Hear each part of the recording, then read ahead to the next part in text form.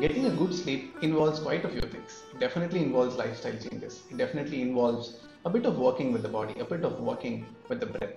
And when it comes to sleep, there are so many researches, so many recommendations that are also available. Yet seldom things change. Yeah, there are also age-related challenges. There are also physical condition-related challenges. For example, if you have BP, if you have diabetes, if you have heart-related conditions, you're already taking some medications. They are doing something to you. Yet sleep's critical, but it's not happening. And importantly, there are role-related challenges also. You know, most of us are householders, meaning we have a role in the family, we have a role in the society as well. We manage multiple expectations. Like if I'm a boss, then office expects something from me, colleagues, my boss, stakeholders, everybody expects something from me. I need to manage that. If I come back home, my spouse, my children, my dad and my mom, my relatives expect some things from me. Apart from these two, there are expectations from the country as well. Then of course I need to handle my own health. I need to stay sane and healthy among all of this. So there are complications, challenges from this side as well. I have worked with my own sleep 2 years back, and ever since I've been getting students with sleep challenges, sleep difficulties. What I'll share with you in this podcast or in this video is what me and my students have learned from this work in the last 2 years. This is an ongoing learning, so please do take what is important for you, what suits for you, and build on it. Yeah, build on whatever suits better for you. By the end of this podcast, you'll have simple ways to understand how you can sleep better than what you're doing currently, and perhaps also avoid some small mistakes that you're currently doing that's screwing up with your sleep. Hi, my name is Gautam Balaji. I'm a father of two daughters, husband to a loving wife. I'm a small part-time farmer. I'm also a yoga teacher. I do OD consulting, coaching, and leadership training. PGR, let's remember this, PGR, prepare, ground, and release. I'm going to give you this 3-step thing so it's easy for you to remember and recollect it whenever you want, through the day, through the week, whenever you feel like. P is for prepare. I strongly believe crashing onto the bed is an abuse of the body. Your sleep starts when you decide why it's important for you, and when you start closing your day, when you start finishing off your work routine, when you start slowly releasing all of these things. Sleep is not just closing your eyes and falling asleep, no. It begins early in the evening itself, along with the sunset. Step number 1, take an A4, maybe one side paper is also good enough. Within that one side, write down why is this important to me? Why is my sleep important to me? Once you finish writing down some points, if you are convinced and if you are committed to this process of sleep, then there's a lot of meaning in taking the next step. Otherwise, don't take the next step. Yeah. Your sleep starts from here. This clarity that I need to sleep well and I am committed to it, I'm going to do these certain things for my sleep is an important point. Once you've done that, the second step in prepare is to communicate and negotiate.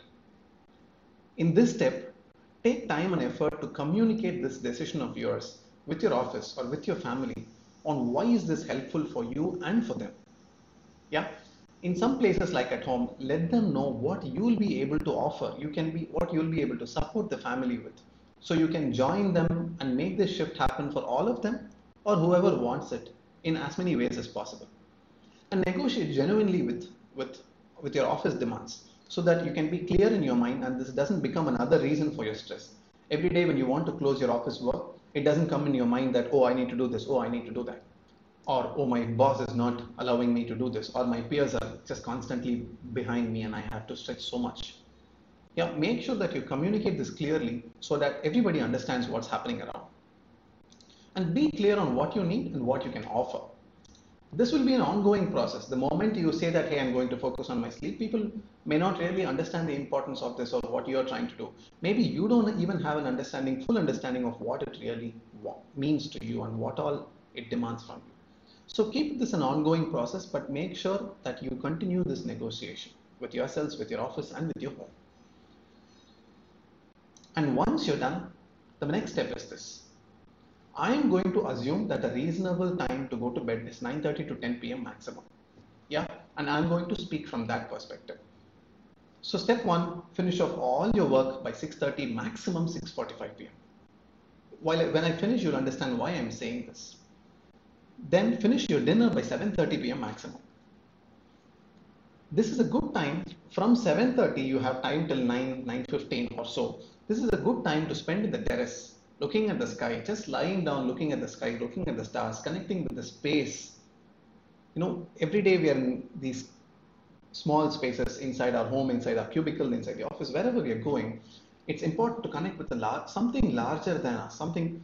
It's a very subtle psychological process, so it's important you connect with space, sky, and stars. If there are trees, excellent, amazing. And this is also the time when you start loosening up, your mind starts loosening up certain grip over the thoughts, over your financial plans, career plans, family, this, that, and the other. And this is also a beautiful time to start playing some board games or some card games with your family. Maybe also read some light book, not a very heavy book, okay? Not some deep physics, deep metaphysics, something like that. And importantly, do not engage with any stimulants beyond dinner. Until dinner is also slightly okay, but if you can stop using any stimulants, when I'm saying stimulant, I'm talking about coffee, tea, I'm talking about news, social media feeds. The critical point here is the essence is they reinforce. If you have stress, they reinforce stress. If you have anxiety, they reinforce your anxiety. And so on. No? And try to have dimmer lighting options at home. Let the white lights be there. Let the whatever lighting, predominant lighting you're using, let them also be there. Use something that's slightly lesser intensity, warm white, no, this slightly yellowish shaded color. I'm hearing that CFLs are the best option, but if you don't have a CFL, if you only have an LED, try to have a lamp shade around the LED and let the light bounce. Let it be on the wall and then fill up the whole room, or let it be on the ceiling and then fill up the whole room. Let it not be a direct light on your skin. It's important to avoid looking at the source of the light. That's also a constant irritant or a stimulant to the system. And when you've done this, yeah, importantly, LED 8 to 10 watts maximum. 5 to 6 watts is good enough, but if you want, depending on age, depending on the power of the eyes, we might need slightly brighter lights. So 8 watts maximum is good if you're using LED. And by this time, your system has really slowed down, really calmed down. This is a time to also become the lover on the beach. Yeah, it's no intentional talking. It's no intentional thinking. You're just being there, enjoying the presence of yourselves, enjoying the presence of the other person. Yeah. So during this time, it's critical to observe if there are some thoughts coming up, some images coming up, something you did in the morning, something you read, something your friend told you, your spouse told you, or your partner told you, whatever. Some thoughts will start running in your mind. Some images will start slowly moving around. This means your system is processing certain things. It's processing what needs to be learned from this, consolidating, and it's removing what's not important. It's taking out what's not important. So just allow them to go on. If you don't allow them, if you don't give time for this, you will carry this into the sleep. There is a highly likely chance that you will start with the dreaming phase. Constantly things will be happening. Within that time span you have for sleep, much of the time will go for processing this. Yeah. So if this gets done when you are still awake, when your eyes are not closed and you're not on bed, it's a beautiful opportunity to go into a deeper sleep earlier. So by doing all of this, you've taken away the stress in the system, and it's your sleep cycle has already begun. As we said already, no. First, it's in deciding why you need to sleep, how much this is important for you, and how you're committed to it. And when you start winding down your office time, that's exactly when your sleep starts. You're slowly winding down, and that's the entry phase into the sleep. And the critical peak phase is when you're in the deep sleep. So if the entry phase is not clear, if you're only looking at crashing onto the bed, the peak will not be as quality or as refreshing, relaxing for your body or nourishing for your body as it could be. So once you've done this, the preparation phase is over. Once you've prepared, you've informed, you've communicated to your team, you've taken up your responsibility, then at 6:30, 6:45 you're finished, you've switched on to the dimmer lights, then you finish dinner by 7:30 p.m. You have spent some good quality time with your family members, with yourselves. You've connected to the nature also, natural elements that make us up. And you've allowed some processing in the mind, constant images, some thoughts, random thoughts, let them also come and go. By this time, you're prepared.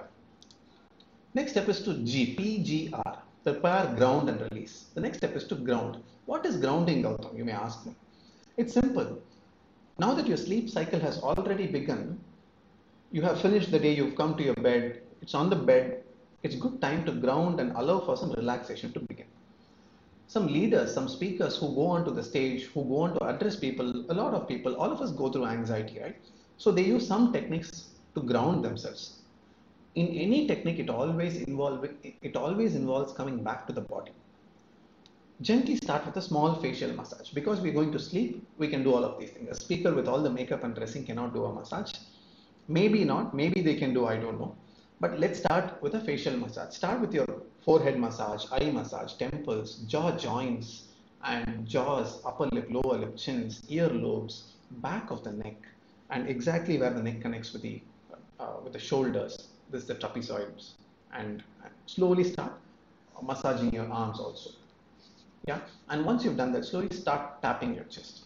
Tap your chest, tap the sides of the rib cage, tap the upper back, mid back, lower back, and gently tap down your legs also. Gently massage your thighs, massage your knees, calf muscles, your shin bone, ankles, soles, and feet. Once you've gently done this, keep some oil nearby. Gingerly oil, usually in tropical climates like here in India, it's also called the king of oils. It's mostly very helpful. If you use it in a lot, you can also generate some heat. There are some other oils that are suitable for other people. For example, for me in Tamil, we call it Amanakku Ennai or Velakennai. That's very, very suitable for me because my body has a tendency to heat up. So I use that oil. It's slightly more viscous. And for some people, this oil actually cools them down drastically that they get cold. So for me, this oil is suitable. Amanakku Ennai, or also called as um, I am not remembering the English name now, so I'm just going to leave it like that. It's called Velakennai in Tamil. So I'm using this oil. You can use gingerly oil or any other oil that suits you. Some people use some essential oil with some fragrance. That's also fine. But what we do with the oil is I take just 5-6 drops of oil in my left palm. I just dip my small finger in that and I start applying the oil inside my ears, both ears. And once done, I take my ring finger, touch in the oil, apply this oil in the sides of the nose. And after that, I gently take some oil, apply it on the toenail joints, where the toenail joins with the toe skin. That joint is there, not there. And whatever oil is remaining, I just take it on both the hands and I apply it on my knees. This brings the body to a kind of settling down. You're also looking at your body, nourishing it. These days, culturally, there's a lot of importance for knowledge, for thinking, for creativity, for innovation, and for planning and doing, that much of our activity is becoming centered around the head. Coming back to the body is critical. And once we've done that, men and women can try applying some naturally made kajal in your eyes, this region. Yeah, women know this, men may not know this. I did not know it until recent times on how to apply kajal. So my daughters and my wife taught me that. So you can try applying kajal because much of our work is also becoming screen intense. If your work is screen intense, please try using kajal as well. And once you've done that, do gentle stretches as you're seated in your bed. You're not still lying down, you're still seated in your bed. Just gently do some stretches or some twists. I do this kind of a twist. I do a gentle stretch with my arms as well. And some amount of simple, gentle rotating my neck after I've just massaged it also. Once that's done, I lie down, I gently hold my knees close to the chest. I don't push. I don't push myself through this. I don't pull. I don't do any stressful, intense activity. Just gently hold my both the knees together or one by one, each of these knees. I just sometimes your belly is also hitting against the against the thighs. So don't push yourselves through this. Do it very, very gently. And importantly, two things. Have a gentle humming sound while you're exhaling through the process. It's more like hmm, hmm. It's very gentle, only I can hear. Even if there's a person 2 feet away from me, they may not be able to hear it. Keep it as gentle and subtle. And secondly, stretch only as long as it is comfortable for you. Yeah, you're able to enjoy it. If there is a pain, quickly stop and do not stretch beyond that point. Go to the point where it's enjoyable and stop there. So this is grounding. Grounding is essentially when you have come to the bed, you take some oil, you start applying it in your earlobes, inside the nose, sorry, inside the ears, inside the nose, inner walls, and your toenail joints, your knees, and wherever, if you feel called to apply at some other parts also, you could do that. And once you've applied the oil, you gently do a facial massage. You run it down your neck, down your shoulders, arms. You tap your body, gently massage your legs, and you slowly start stretching. This is grounding. You come to the body and you start releasing certain things in the body. Your muscles store tension, they store memory. They've formed into certain ways since morning and they are stable there. Once you tap and massage, you release those energies and stuck patterns and stuck things there. Once you've done that, the final step in PGR, prepare, ground, and release, is to release. Gautam, what do you mean by release? We just released the tension in the muscle, right? My guess is you're already feeling sleepy here because you've done the first two steps well. Release is to slowly lie down on the bed, gentle humming sound in the exhale, and start watching your breath.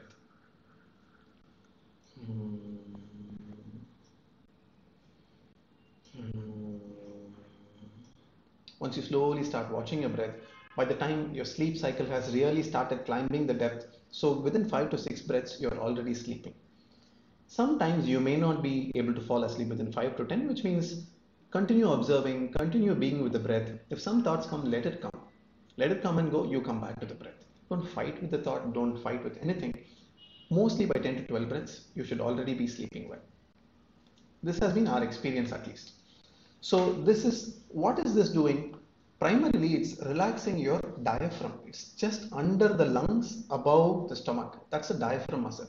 It's also the seat of intelligence. It's also called as the seat of intelligence. When the diaphragm relaxes, the body completely relaxes down. The parasympathetic nervous system comes into action. That's responsible for healing. The sympathetic nervous system, which is triggered by the inhale and your diaphragm slightly shrinks, all has to do things with becoming more alert.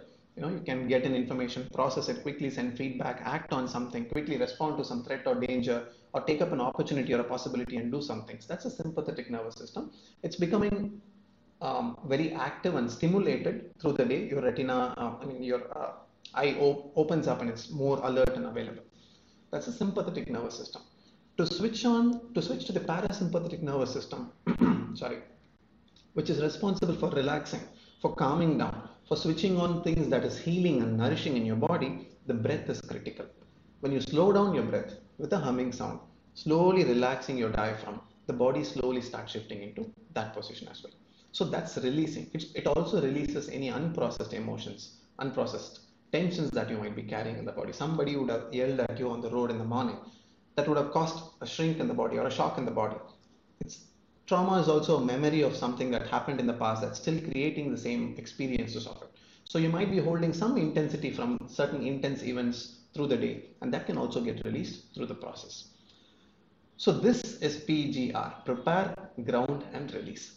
This seems to work very effectively, at least with me, with my students, and this has helped a lot of people to shift.